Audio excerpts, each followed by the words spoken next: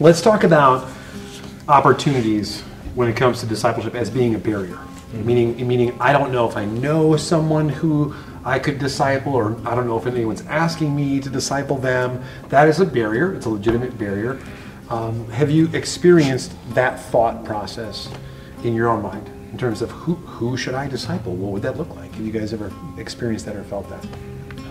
I think I have, because people, at least in my generation, don't really understand what discipleship means, because the word just seems archaic to them. Okay. And even the thought of someone mentoring you outside of maybe like a teacher in a classroom just seems very alien to them. It's because people are scared of the unknown. So when I say, okay, so here's this new thing, it might be a little bit difficult. Do you want to get together with me every week? The answer oftentimes can be no. Okay, I try not to find opportunities to do it, because that keeps me safe. Keeps me safe of people that will say no, of exposure, of what I believe in my relationship that I have with Jesus Christ. It helps me be safe, not to have the opportunity. So I don't look for them, right? I don't try to find people out there that would like to be disciple. I just block them out. And then that makes me feel good, right? Because I don't have no problems. It's a risk, right? And we try to minimize as much as possible the risk. So when I think about opportunities, I think about how not to have opportunities. And that should not be. That's not what I was put here for, right? And I do that intentionally. If we talk about having an intention not to find a way to do it, I'm an expert on it. That is so honest. And I think that's so true of all of us, because I think what you're expressing is a fear of rejection or a fear of failure, maybe. So I really appreciate you sharing that.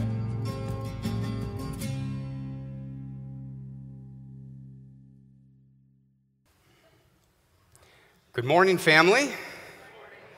Okay, good. I needed my lights. I can't see. I've got my readers here just in case. Thank you. My name is Joe, and I am a member here at Kettlebrook along with my wife and 5 kids. I am also one of the members here that's continually learning what it means to be a family of followers of Jesus, helping others follow Jesus. And this year, to do that, our focus has been on discipleship. Our theme this year is Everyone Discipling One in 2021. Today we are on our 5th week in a series called Breaking the Discipleship Barrier. We've wrestled through several barriers already. We've wrestled through the barrier of our insecurities, our fears, the lack of presence or conviction of the Holy Spirit. We've also wrestled through our barrier of time. And today we're going to wrestle through our barrier of relationships. See, we're all in them. I mean, we can't really avoid them unless you're a hermit or something. And now in the days of Zoom, you can't even really use that as an excuse. But see, God has created us for relationships. There is a reason that God made man and said, it is not good. He just hadn't finished yet. It's not like he took one look at man, turned to Jesus and said, well, we messed that one up. Let's try it again. And poof, woman. Now, ladies, I know what you're thinking, but no. We were created to be in relationships with each other, specifically ones that would point us to Christ and to our God. In the video Ed shared, as you guys were coming in, he admitted that he had been intentionally not trying to find opportunities to be in relationship and to disciple others. For fear of hearing no, for fear of exposing his beliefs and his relationship with Jesus, he was trying to minimize the cost to himself at all cost. And family, if we are not engaged in our relationships, then discipleship can simply not happen. And so today we're going to look at 3 things to help us engage further in our relationships. First, we're going to look at the opportunities created by God to be in relationship. Secondly, our intentionality within those relationships. And finally, we're going to look at the urgency of pointing others to Christ. We're going to be spending some time in the Gospel of John. You can follow along in your Bibles on page 753. Now, we begin this passage as Jesus is wrapping up a conversation with the woman at the well. And this is really, it's a conversational battle. And Jesus, he first asks her for a drink of water. And she challenges him. She says, she just doesn't understand why this Jewish man would be even talking to a Samaritan woman. And then Jesus offers her a water of eternal life. And yet she pushes back again. She says, "Sir, give me this water so that I don't have to keep coming back here again and again." And Jesus says, "Well, why don't you go get your husband? Maybe he can help." And this is where the conversation deepens. She admits she has no husband. And this is where Jesus gently exposes her life of sin. This woman sees his prophetic power. And yet she challenges him again. But this time, she brings up the division between the Jews and the Samaritans, and the division even in their places of worship. And that's when Jesus says that the time has come where the two kingdoms will be united again under God through one Messiah, worshiping together in spirit and in truth. And yet this woman, persistent as she is, she offers yet one more challenge, kind of an avoidance of sort. She says, "Well, look, I know the Messiah is coming, and when he does come, I'll let him explain everything." And this is the only time in the Gospel of John, before Jesus goes on trial, where he proclaims to be the Christ. And he does it to a Samaritan woman. This is where we begin reading in verse 27. Now the disciples have been sent away to go get some food during this conversation. And it says, "Just then the disciples returned, and they were surprised to find him talking with a woman. But nobody asked, 'What do you seek?' or 'Why do you speak with her?' Then leaving her jar, the woman went back to town and said to the people, 'Come, see a man who told me everything that I ever did. Could this be the Christ?' They came out of the town and they made their way toward him. Meanwhile, the disciples urged him, 'Rabbi, eat something.' But he said to them, 'I have food to eat you know nothing about.' Then his disciples said to each other, 'Could someone have brought him some food?' 'My food,' said Jesus, 'is to do the will of him who sent me and to finish his work. Do you not say, 4 months more and then the harvest? I tell you, open your eyes and look at the fields. They're ripe for the harvest. Even now the reaper draws his wages. Even now he harvests the crop for eternal life, so that the sower and the reaper may be glad together. I sent you to reap what you have not worked for. Others have done the work, but you have reaped the benefits of their labor." So we're going to unpack this. Let's start with the first 4 verses. We are barely into the Gospel of John, and Jesus is already raising eyebrows by talking to this woman. Look, first of all, again, Jews don't associate with Samaritans. They were historical enemies under a divided kingdom. And secondly, men didn't talk to women. I found this to be kind of humorous. Gill, in his commentary, he quotes from the Mishnah, the Jewish rabbinic traditions. He says, "Do not multiply discourse with a woman. With his wife, they say, much less with his neighbor's wife. Hence the wise men say, at whatsoever time a man multiplies discourse with a woman, he is the cause of evil to himself. He ceases from the words of the law, and at last shall go down into hell." What are you supposed to do if your wife is a talker? You don't stand a chance, right? So in verse 27, the disciples don't even acknowledge this woman. And in verse 28, here she is. She runs off, she runs back to the town, and she tells everyone to come with her to see Jesus. "Come, see a man who told me everything that I ever did. Could this be the Christ?" And they came out of the town and made their way toward him.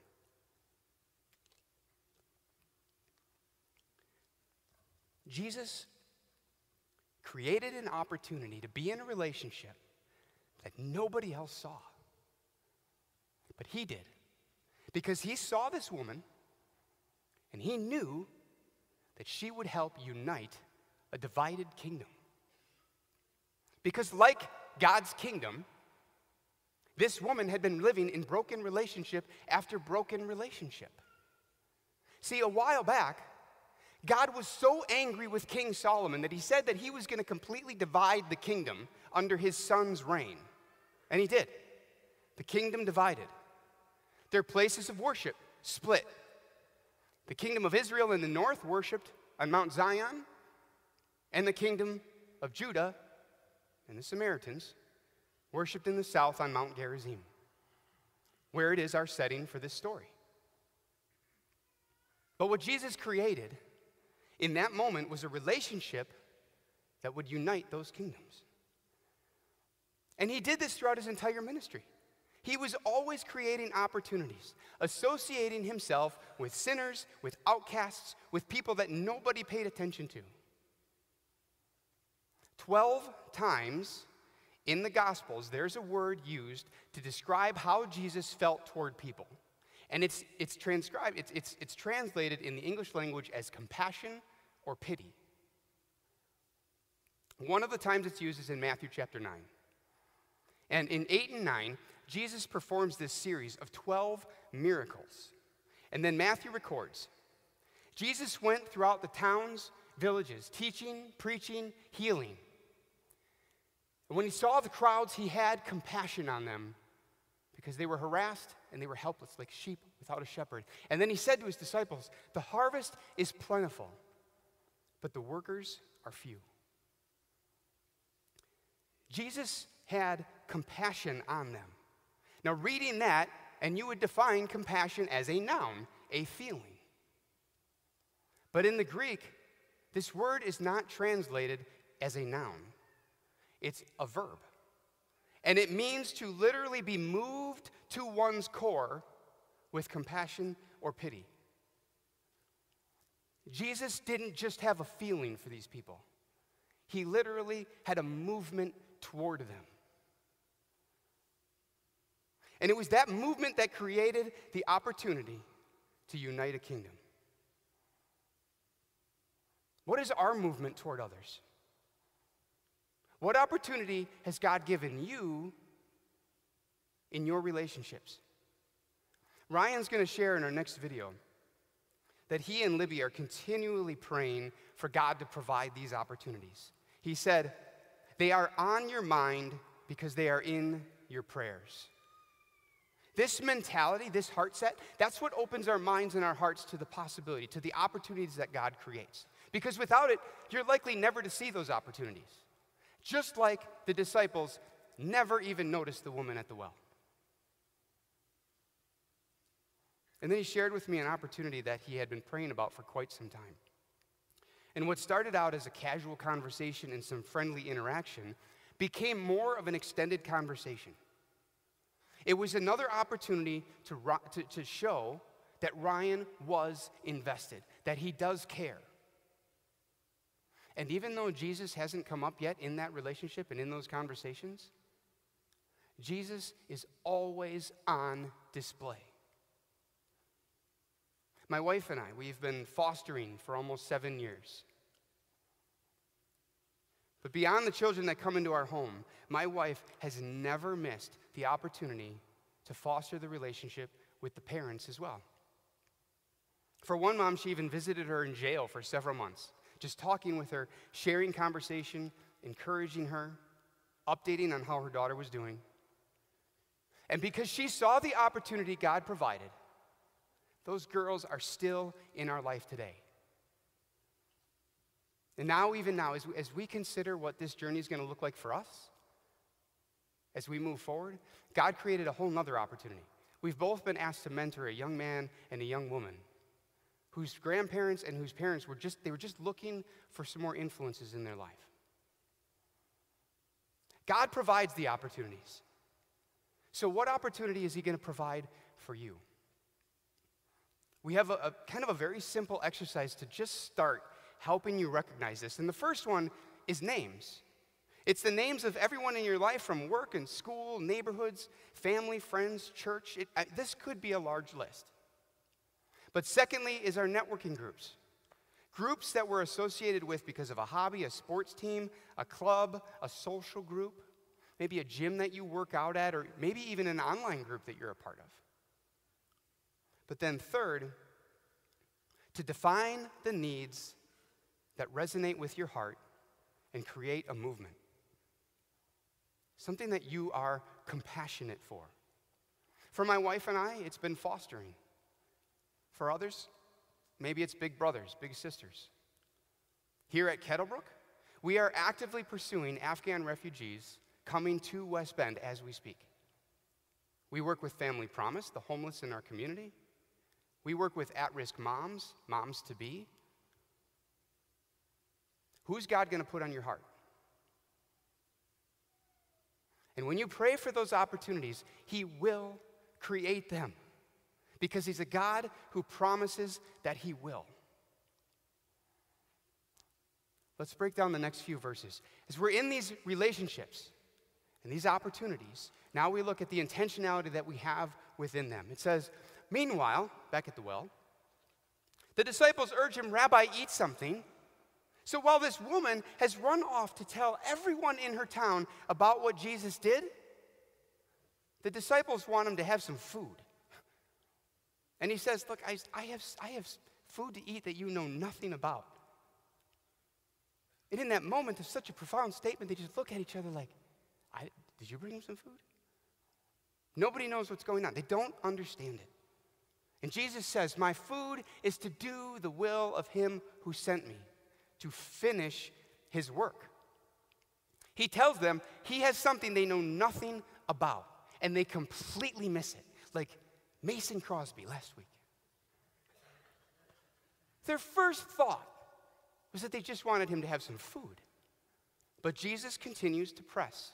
He continues to disciple. He continues to show them that His intention is to do the will of God. His intention is a movement. In these couple of verses, Jesus puts Himself completely aside. They wanted Him to eat. He wanted to do. His entire focus was on the will of God to unite a kingdom. And He acted with the will of God that all men would be saved and come to the knowledge of the truth. I have a simple example of what intentionality could look like in our relationships, and even just in our conversations, right? So a couple of months ago, I invited Troy and his family to go sailing on Lake Michigan on my dad's boat. And after a couple of scheduling adjustments, it turned out to be a daddy-daughter date. Troy and his daughters, myself, my daughter, and even one of our crew members, Tyann. Absolutely beautiful weather. Forget the last 10 minutes. Absolutely beautiful weather. Couldn't have asked for it to be better. But after getting the boat anchored down, we headed over to DiMarini's for some world-famous pizza.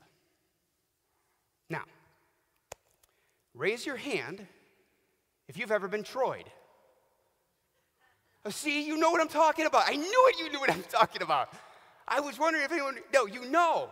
See, it's when you start talking to Troy or Ryan, and in this case, Troy, and like 30 minutes in, you realize that you've just spilled your entire story, your entire life story, all your dreams, worries, ambitions, your goals, your aspirations, and he hasn't said anything. Like nothing. It's amazing. Little might you know, he's actually writing the book on this called Gospel Listening. So, I know this about him. I prepared. I had every intention of making sure that our conversation was two-directional. So I, like a good young apprentice in gospel listening, knew that I could effectively interlace my own questions into the conversation to make sure that the conversation flowed multi-directional. So we sat down, we ordered our pizza and our appetizers and some drinks, and sure enough, 30 minutes in, and it happened again. I'd been Troyed. But see, it wasn't my fault. Because it came out of nowhere, because it wasn't Troy. It was his daughters. And they're twins. These two unsuspecting girls just start hitting you with questions from both directions that you answer while shoving your face with mozzarella sticks and garlic bread. I had been Chloe'd and Tiana'd. Why? Because the Spirit moves them to be intentional. To intentionally, deliberately, diligently, and in their case, dually, get to know someone. To get to know their story.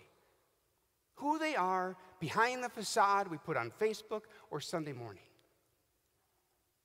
And when God provides the opportunity to do the will of God and to point them to Jesus.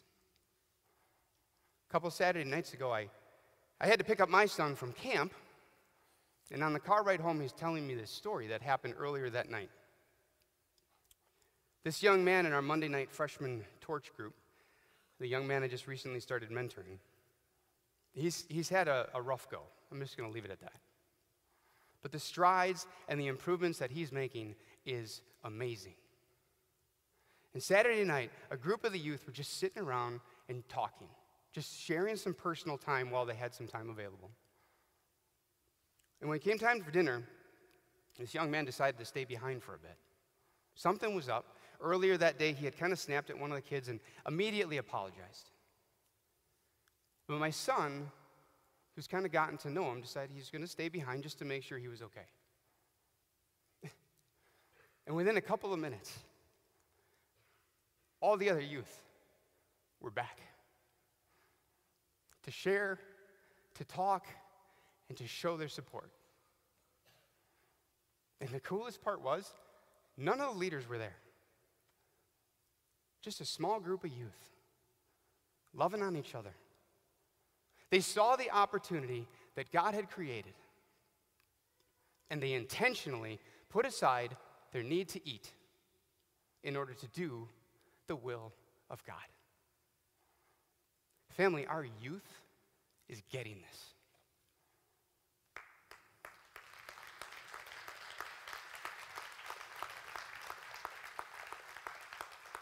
Jesus is creating opportunities. And in those opportunities, he is intentional. But within that intentionality, Jesus also creates an urgency. Right out of college, I took an internship with Northwestern Mutual Life, selling life insurance. Didn't last long. You can't get very much more intrinsic than life insurance. You can't touch it, feel it, smell it, taste it, hear it. But the only thing you do is shell some money at it in hopes that you never need it. Because if you do, well, you know. So I learned a lesson very early on that I've used to this day, and it's the idea of creating urgency. So what does this look like? If you're selling insurance, it's the urgency of the fear of the unknown, right? Protecting your family's financial future if, in the event, God forbid, something were to happen. How about, I personally, I work on dryer vents. Yeah. Oh, it's about as glamorous as it sounds. I've been sucking lint out for 12 years. Yeah. There have been times when I tell my customers that the only way that I will even consider servicing you is if I completely replace your system. Because what you have now is likely to burn your house down. And that's urgent. And I have actually seen it happen. So there you go. Here's my cheap plug. How about in advertising? Right? How about the urgency of time? 2 days only, sale ends Monday. I can only offer you this incredible price and these huge discounts today during this visit. Ever sit through a timeshare presentation? How about the urgency of supply and demand? While supplies last, the first 10 callers only. Or Disney, I love this. We are opening our vault to the exclusive original presentation, and then we're sealing it back in the vault. Because Disney has a vault in which it keeps its princesses in. That sounds promising. So in our text for today, Jesus has just told the disciples that they are missing out on something so much greater. And then he immediately speaks to the urgency that is before them. He says, don't you say 4 months more and then the harvest? See, they get that. They know that if you plant a seed, it's going to take about 4 more months, and then they'll be ripe for the harvest. So they get that. But Jesus knows that this woman has just run off to tell everybody. And who knows? They may already even be back on their way. And as Jesus continues, possibly pointing in the direction of the droves that are already on their way back, he says, I tell you, open your eyes and look at the fields. Look, even these Samaritans that you loathe. Look, the woman that you guys completely ignored, they are ripe for the harvest. They're so ripe to know their Savior that they're already on their way back because the woman that you completely ignored told her whole town about our conversation. And it wasn't an easy conversation. And he goes on to say, even now the reaper draws his wage. Even now he harvests the crops for eternal life. I sent you to reap a harvest that you have not worked for. Others have done the hard work, and you have reaped the benefits of their labor. So what is he, in this last section, what is he saying here? You may not have any idea what you're doing in a relationship. And that's okay. But what we do know is that the time is right now. You may have a relationship that's being tilled. No talk yet about Jesus, kind of like what Ryan shared. But underneath, he is prepping the soil for someone else to plant the seed. You may be the one who plants the seed, who shares Jesus Christ to someone who does not know him yet. You may be the one to water a seed already planted, because maybe you have something in common, maybe a common loss or a common pain. Or you may be the one to prune, to make sure that that plant grows to its fullest potential. And I've experienced this. See, a few weeks ago, I was preparing for a message at Torch. It's our high school group. And I'm going through the chapter for this week, and I was getting really frustrated. And I was feeling a lot of shame, a lot of guilt, and a lot of failure that I was failing at God's mission. And I didn't like the way that it made me feel. And so I took this chapter and I shoved it into a box. But see, then I jumped into the box and I started fighting with it, and I wanted to expose it. I didn't want anyone else to feel the way that I felt. Here's the problem. When it came time to give the message, I didn't leave the box. I kind of yelled from the box, from my shame and from my guilt. And because of that, the compassion of God's people toward his nations was overlooked. For my desire to prove somebody wrong. And in that moment, I needed a heart check. So the very next day, I sat down with David and Troy. They never made me feel guilty, never shamed. In fact, the first thing they did was they wanted to know where I was coming from, to know my heart in all of this. And then they discipled. They didn't let those feelings fester.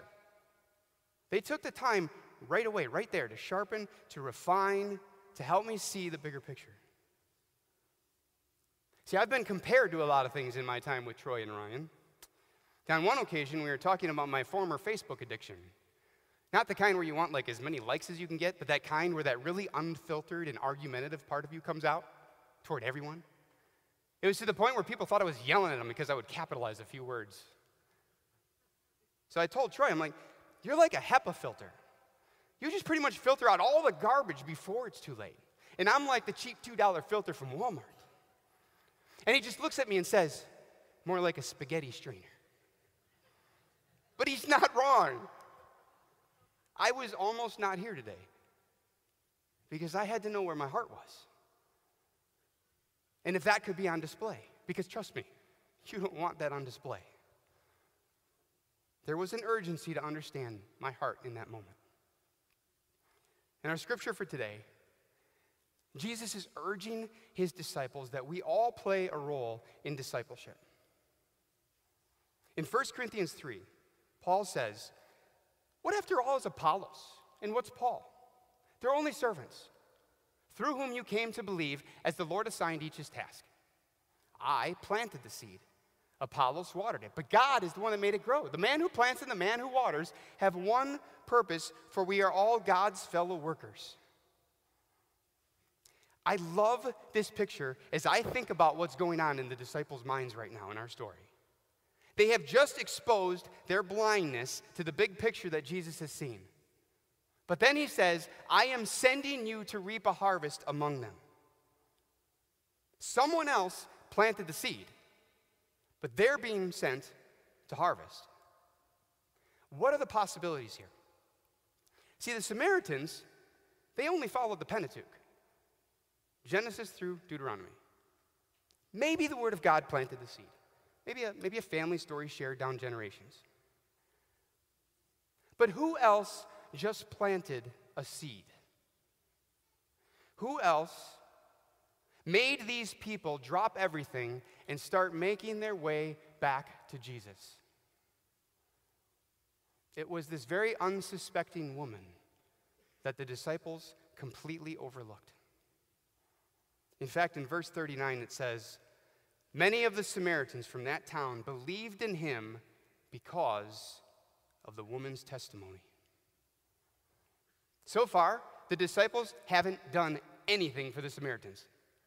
They haven't sowed, they haven't watered. About the only thing they've done is held on to their despise for these people.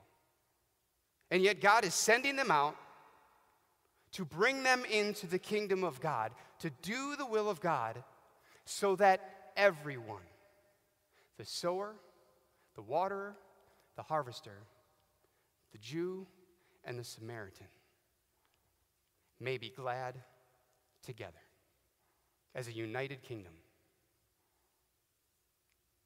You remember our video with Ed? Trying to minimize the risk, trying not to disciple? If we are not engaged in our relationships, we cannot possibly disciple. But see, Ed too had a moment of compassion, and he allowed the Spirit to transform his heart. And you're going to be able to watch that in this second video. And then as that ends, there's going to be a couple of questions that come up, and we'll have the opportunity to turn and talk and discuss. Amen?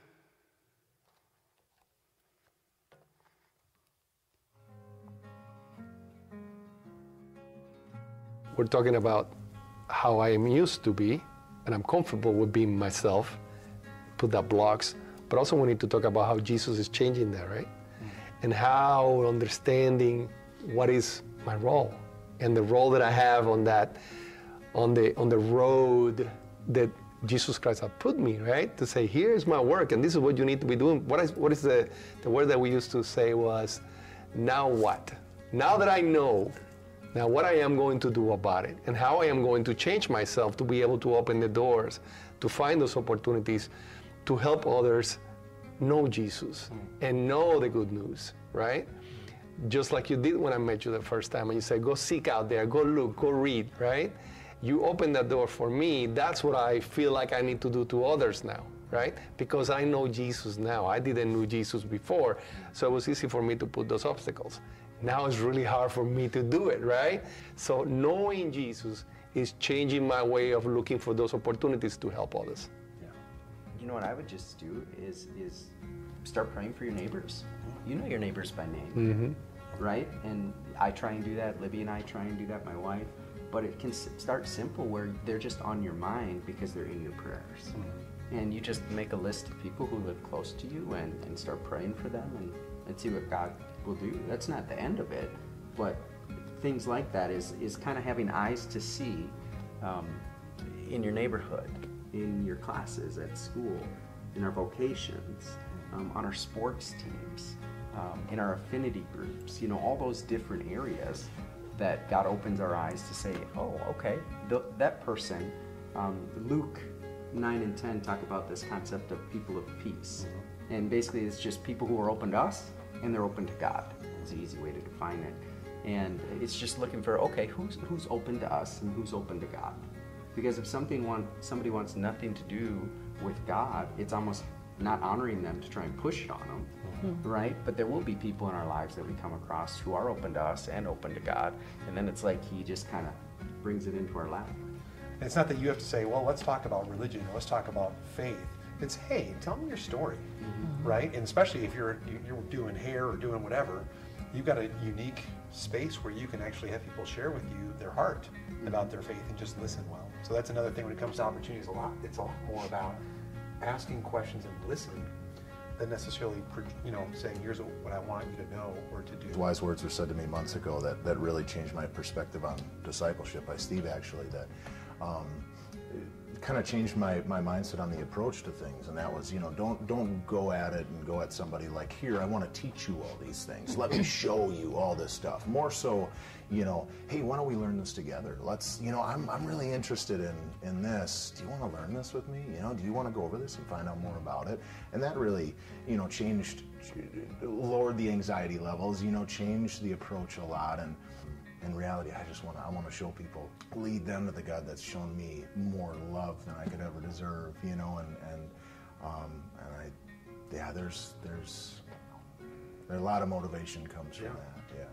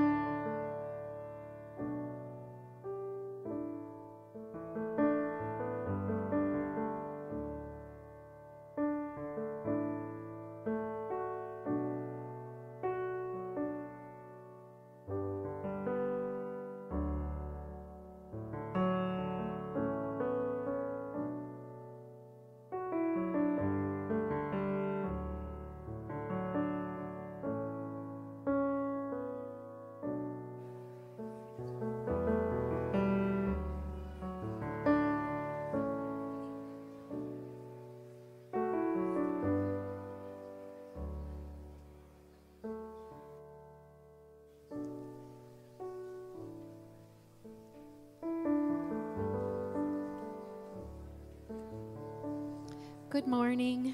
My name is Martha. I'm a member of the prayer team. Would you stand and pray with me?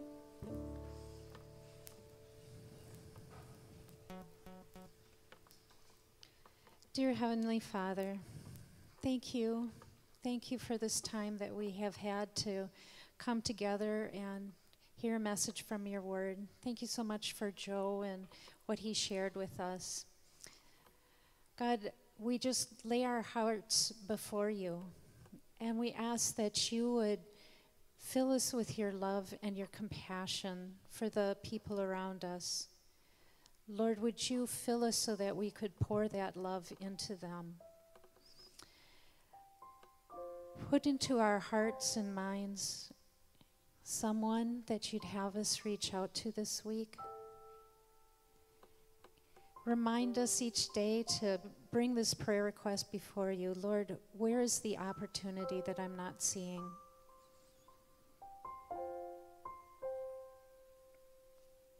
There are so many people hurting in our community, and their hope is you, and we can bring them that hope. Lord, fill us with your compassion that moves us. We can't transform our own hearts. Only you can do that. But we bring ourselves before you, and we ask you to transform our hearts. Make us truly compassionate. Reveal to us how great your love is. What a wonderful gift it is we have that we can share with others. Change our focus to be on you and to be on those around us and not on ourselves. Make us willing to take that first step. Help us to pray. Help us to seek you. Help us to have honest talks with you about this. And Lord, we want to lift up Brad and Sarah, our global partners who for 25 years have been carrying your good news to people in Central Asia. Lord, we pray your hand of blessing on them today. We pray that you'd send them encouragement this week, that they would hear your voice in a special way that lets them know that you are using them. Pray for all the relationships that they've established over these 25 years, Lord, that they continue, and that disciples would be raised up and would be strengthened. For all the new relationships that they are forming, that you would be just so evident in their lives that those who listen to them would sense your peace and sense your love reaching out to them. God, we pray that disciples would be raised up from good soil, that as they plant seeds that would land on good soil that brings forth a harvest, that each of these disciples who hear the good news of Jesus would then turn and take it to someone else. God, we thank you for how you've chosen to use us in your kingdom work, how you've chosen that your message is to go out through us. Thank you for the power that you will bring to us in our words. Thank you that you will speak through us and that we can rely on you. Thank you for our time this morning, and thank you that you will go with us into this week. In Jesus' name we pray. Amen.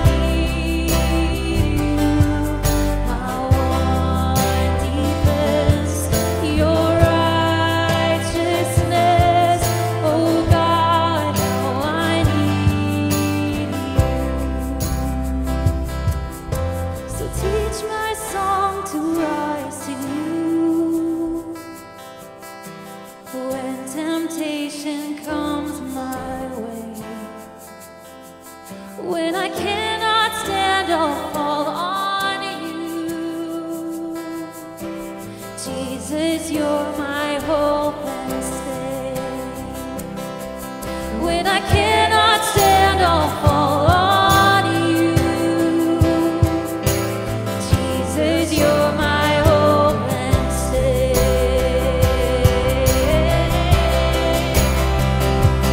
Lord, I need you. Oh, I need you. Every hour I need you. My one defense, your righteousness. Oh God, how I need you. Lord, I need you. Oh, I need you. Every hour I need you.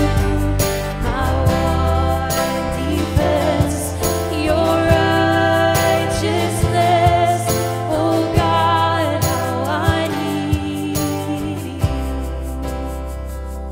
You're my one defense, your righteousness.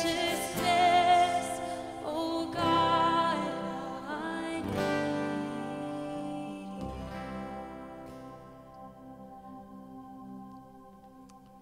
Gracious Father, we thank you that we have been given a defense against the wrath that is due for our sins.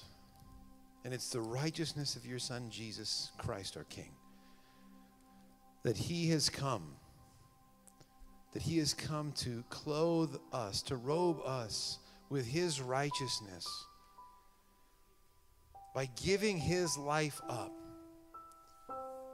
He died that we might live.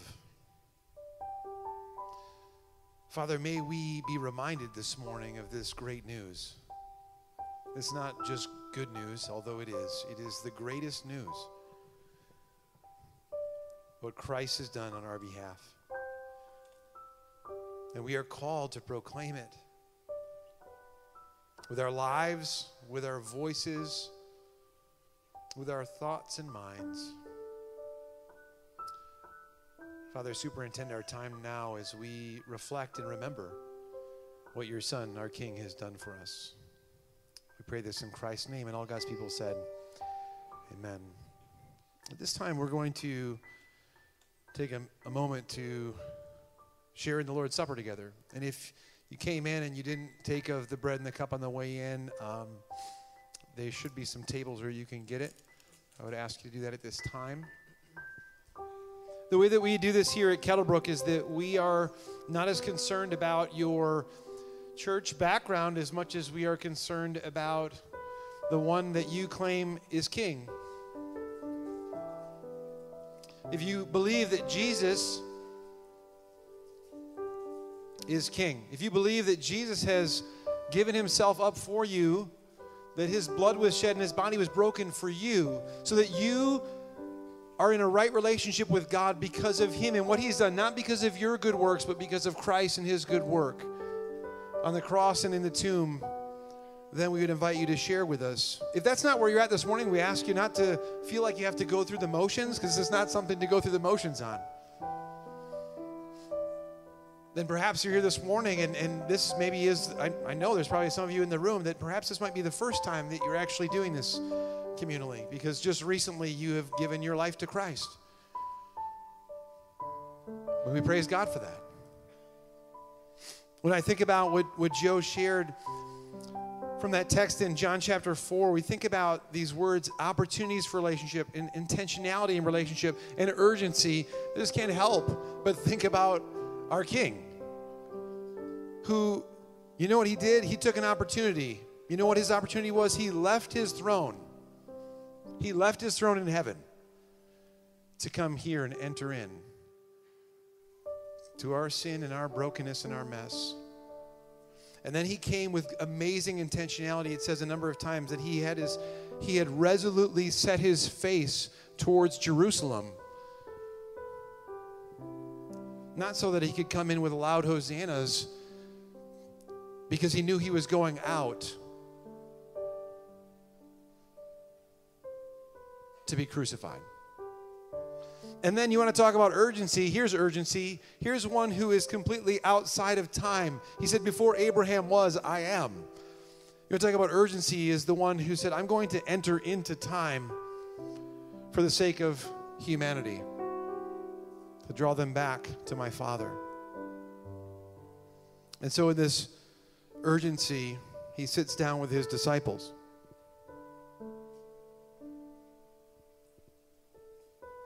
And they're celebrating a meal that had been celebrated for a really long time, the Passover meal. And he reinterprets it for them.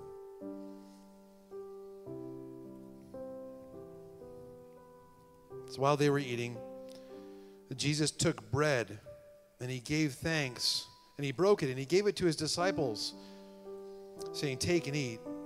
This is my body. And so together we take of the bread. We give thanks to you, Father. We break and we eat together.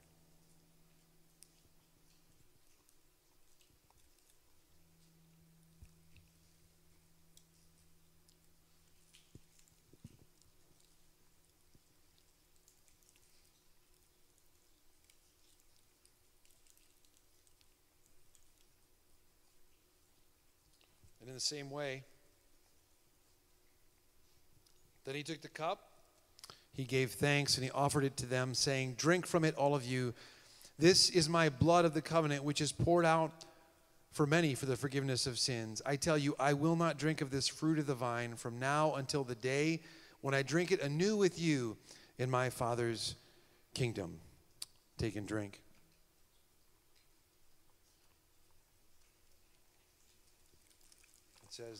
And that says, when they had sung a hymn, they went out to the Mount of Olives. And so we do the same. We're going to pray the Lord's Prayer together, and then we're going to sing in response. Join with me. Our Father, who art in heaven, hallowed be thy name.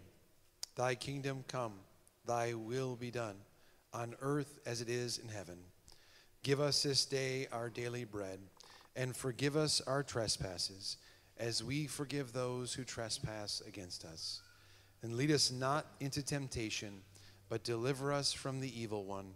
For thine is the kingdom and the power and the glory forever and ever. Amen.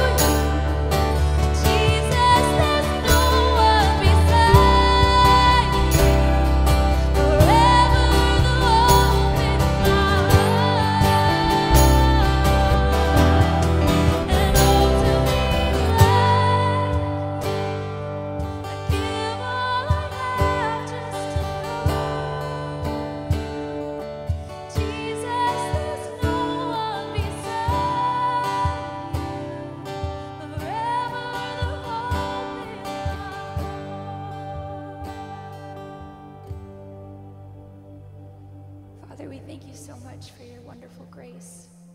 Thank you that we can be washed in your blood and freed, Father, freed from the weight of sin. God, we just pray that today you would just, your Holy Spirit would convict us to move, to see the others in our lives that you have placed there, to open our eyes, to open our ears, God, to take the step of faith to see them. Father, just give us your heart. That's what we pray today. That's what we sing this morning. Amen.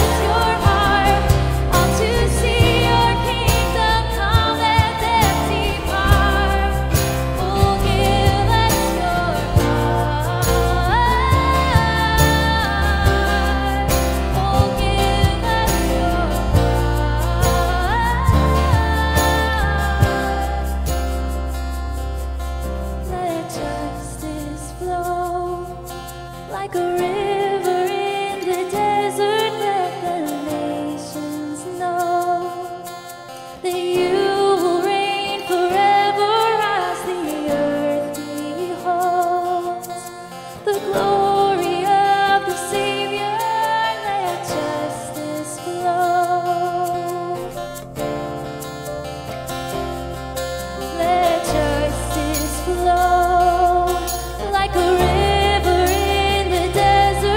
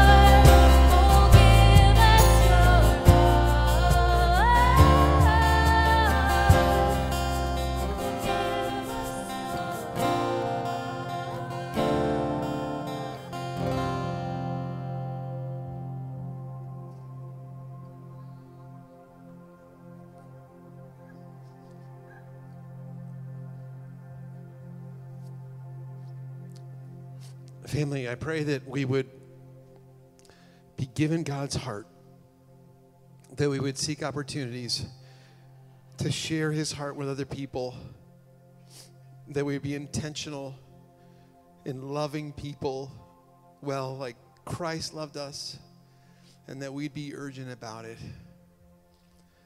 For we don't know the day or the hour. Only the Father knows. Family, may we go forth breaking through these barriers by the power of the Spirit for the sake of those who are called and created to bring glory to the Father. May we be in relationship with our King and one another. In Christ's name I pray. Amen. One of the ways that I encourage you to understand God's heart is to spend some time with him.